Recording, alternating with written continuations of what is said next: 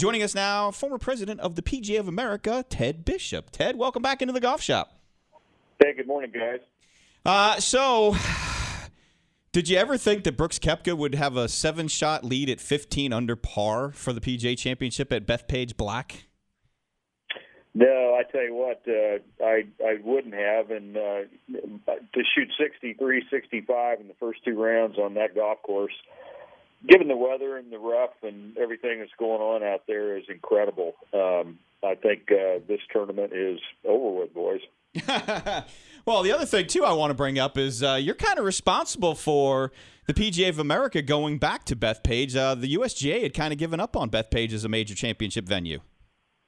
Yeah, it's a lot of people may not even really remember the history at Bethpage, but, back kind of at the turn of the century, late 90s maybe, Bethpage was really in dire straits. The golf course had gone downhill. There'd been not a lot of funding support from the state of New York, and really the future of it as a golf course was pretty dismal. And to David Fay's credit, the executive director of the USGA, he kind of had the foresight to partner a deal with the state of New York, and they did a nice renovation project and really brought the golf course up to championship standards, and obviously played a couple of U.S. Opens there. But they'd had a rocky relationship, the USGA and the state of New York, and it all kind of culminated after the U.S. Open in 2009 with the ticket policy or lack of refunds on weekend rainouts, and the weather had been miserable that particular weekend. So,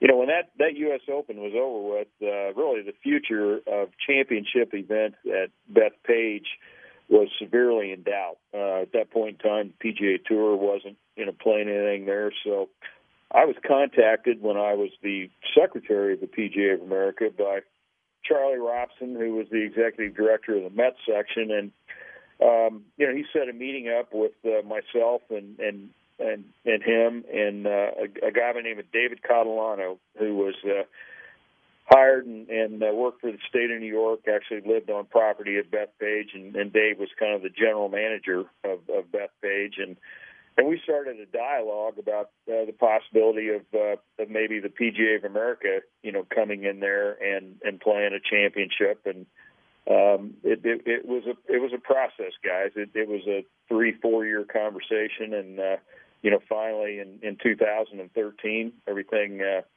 came together, and we obviously announced this PGA Championship for 2019 and 2024 Ryder Cup, and I look back at the things that took place during my time as president, and I do get some satisfaction of thinking that maybe I was just part of several people that kind of guaranteed the future for the people that play and love Bethpage, because there was some concern that if there wasn't a championship brought in, that again the funding would decline and the facility would decline, and it would go back to where it had been in the late 90s. It's thriving now. Okay. Is that clubhouse, is that the same clubhouse that's been there? I didn't remember it being that big in the past on television. Yeah, as far as I know, it is. I don't. It's been the same ever since. I've been going to Bethpage, and it's such a cool place, yeah. Particularly, for public golf, and it's they've kind of called it the People's Country Club for years, and it's got the biggest parking lot that I have ever seen at any golf facility. There's 5 golf courses there, and it is literally a factory. And one of the cool things that just randomly happened when I was at the Ryder Cup in 2010 at Celtic Manor, I remember. And the players at the time on the Ryder Cup had no idea that we were even talking about championship events there. And on the 18th fairway at Celtic Manor, Phil Mickelson and Ricky Fowler were just engaged in a conversation talking about Ryder Cup venues. And, Phil said to Ricky, he's like, can you imagine if they ever played a Ryder Cup at Bethpage and what a home course advantage that would be, because of the fans. And, that it was interesting to hear, for me to hear, based on the fact that we were preliminarily in those discussions and knowing that there was a possibility that could happen someday. Yeah, funny how that things work out. And Mickelson might end up being the captain there. Who knows, But as we look at some of the other venues that are coming up, I mean, you have TPC Harding Park. You have Kiowa, going back to Kiowa. You have Trump National in New Jersey. You have Oak Hill, Valhalla, Aronimink, PGA Frisco, Olympic Club, Baltusrol, Congressional, Southern Hills. There's one missing, 2025. I'm assuming we're kind of hoping for maybe back here at Quail Hollow, seeing as how they signed the Wells Fargo Championship through 2024 with the exception of 21 when the President's Cup's here. I mean, these are some really great golf courses and something that, the PGA of America can continue their magic with setups where I just love it, where you hit a bad shot, you can make a bogey, double, or triple, and you hit a good shot, you can make birdies and eagles. Well, I think the guy that really gets all the credit is Kerry Haigh, and Kerry's been he's been setting up our championships for years, and he's a guy that flies under the radar. Very few people in golf even know who Kerry Haigh is, and he has the ability, and he does it year in and year out, of really producing arguably the most exciting finish to a major championship. And I echo the comments that you made about course setup. I mean, I would never have figured. I mean, when I sit here and look at these scores, Koepka shoots 63 on Thursday, 65 obviously yesterday. Scott shoots 64 yesterday.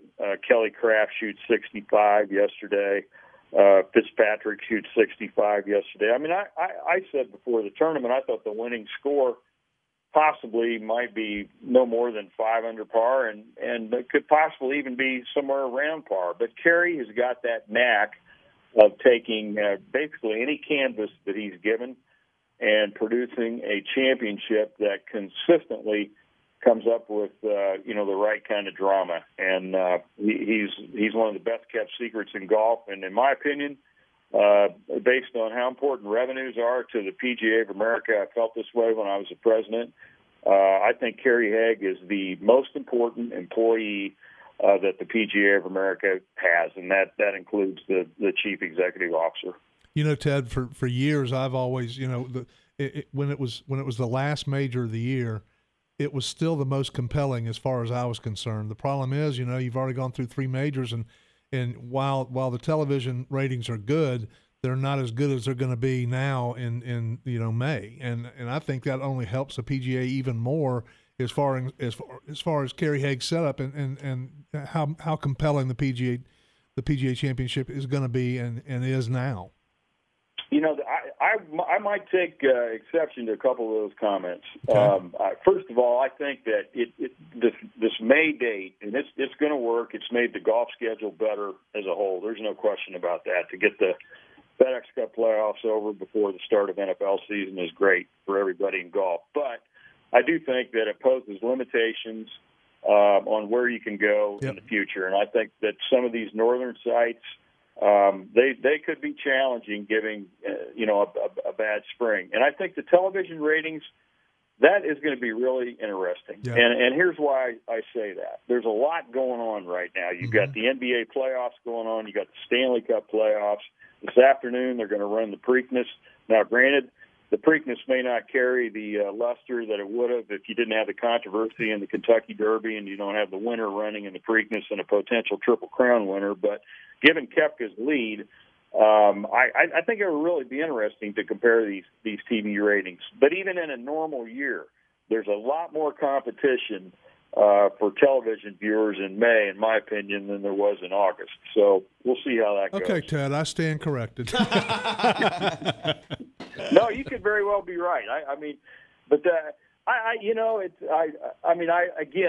wasn't crazy about this move in the beginning, but the longer it went, I do think it's the right thing for golf and the schedule. But I think there are some concessions that the PGA of America made to move this thing to May. And I've always said, I think one of the well-kept secrets, you can't ever convince me there might not have been some kind of a financial agreement between the PGA Tour and the PGA of America to get this thing moved to May.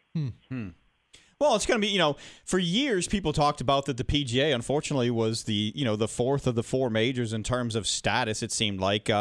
With its moving to May, it's going to be interesting to see going forward how that plays out. I mean, was it fourth because it was the last one, to Matt's point? Was it the fourth because it's it's basically got a bunch of the core of golf with the PGA professionals being in there.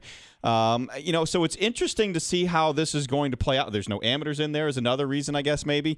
It's interesting to see how it plays out over the next couple years and how we start re-ranking these things. And, for me, if the USGA continues to have the setups that they've had the last few years and the misery that we end up seeing, and unplayable golf courses like Shinnecock got two of the 4 days last year.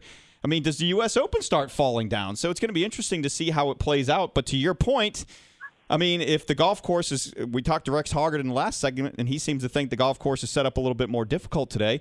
Let's say that, the rest of the field kind of hangs around par. Your 500 number is not looking so bad. No, but I think, back to the where the PGA Championship stands with the other majors, here's some undeniable facts. I mean, and again, this year you've got 100 of the top 100 ranked players in the world that are in the field.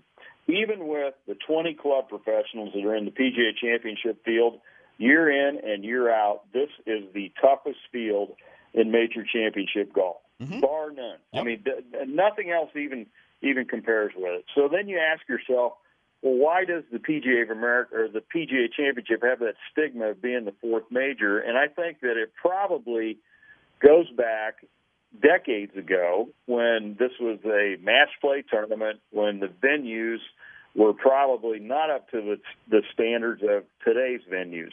And when you look at where we play this championship and you look at the finishes that it's produced and you look at the strength of the field, I know the perception is it's always going to be number 4 out of 4, but I would really make the argument that from a major championship golf standpoint, it's the toughest test year in and year out in golf. Well, Ted, we always appreciate you coming on with us and taking some time. I'm sure we'll talk to you several more times this year, so have a fun weekend watching the golf. All right, thanks a lot, guys. Always good talking to you.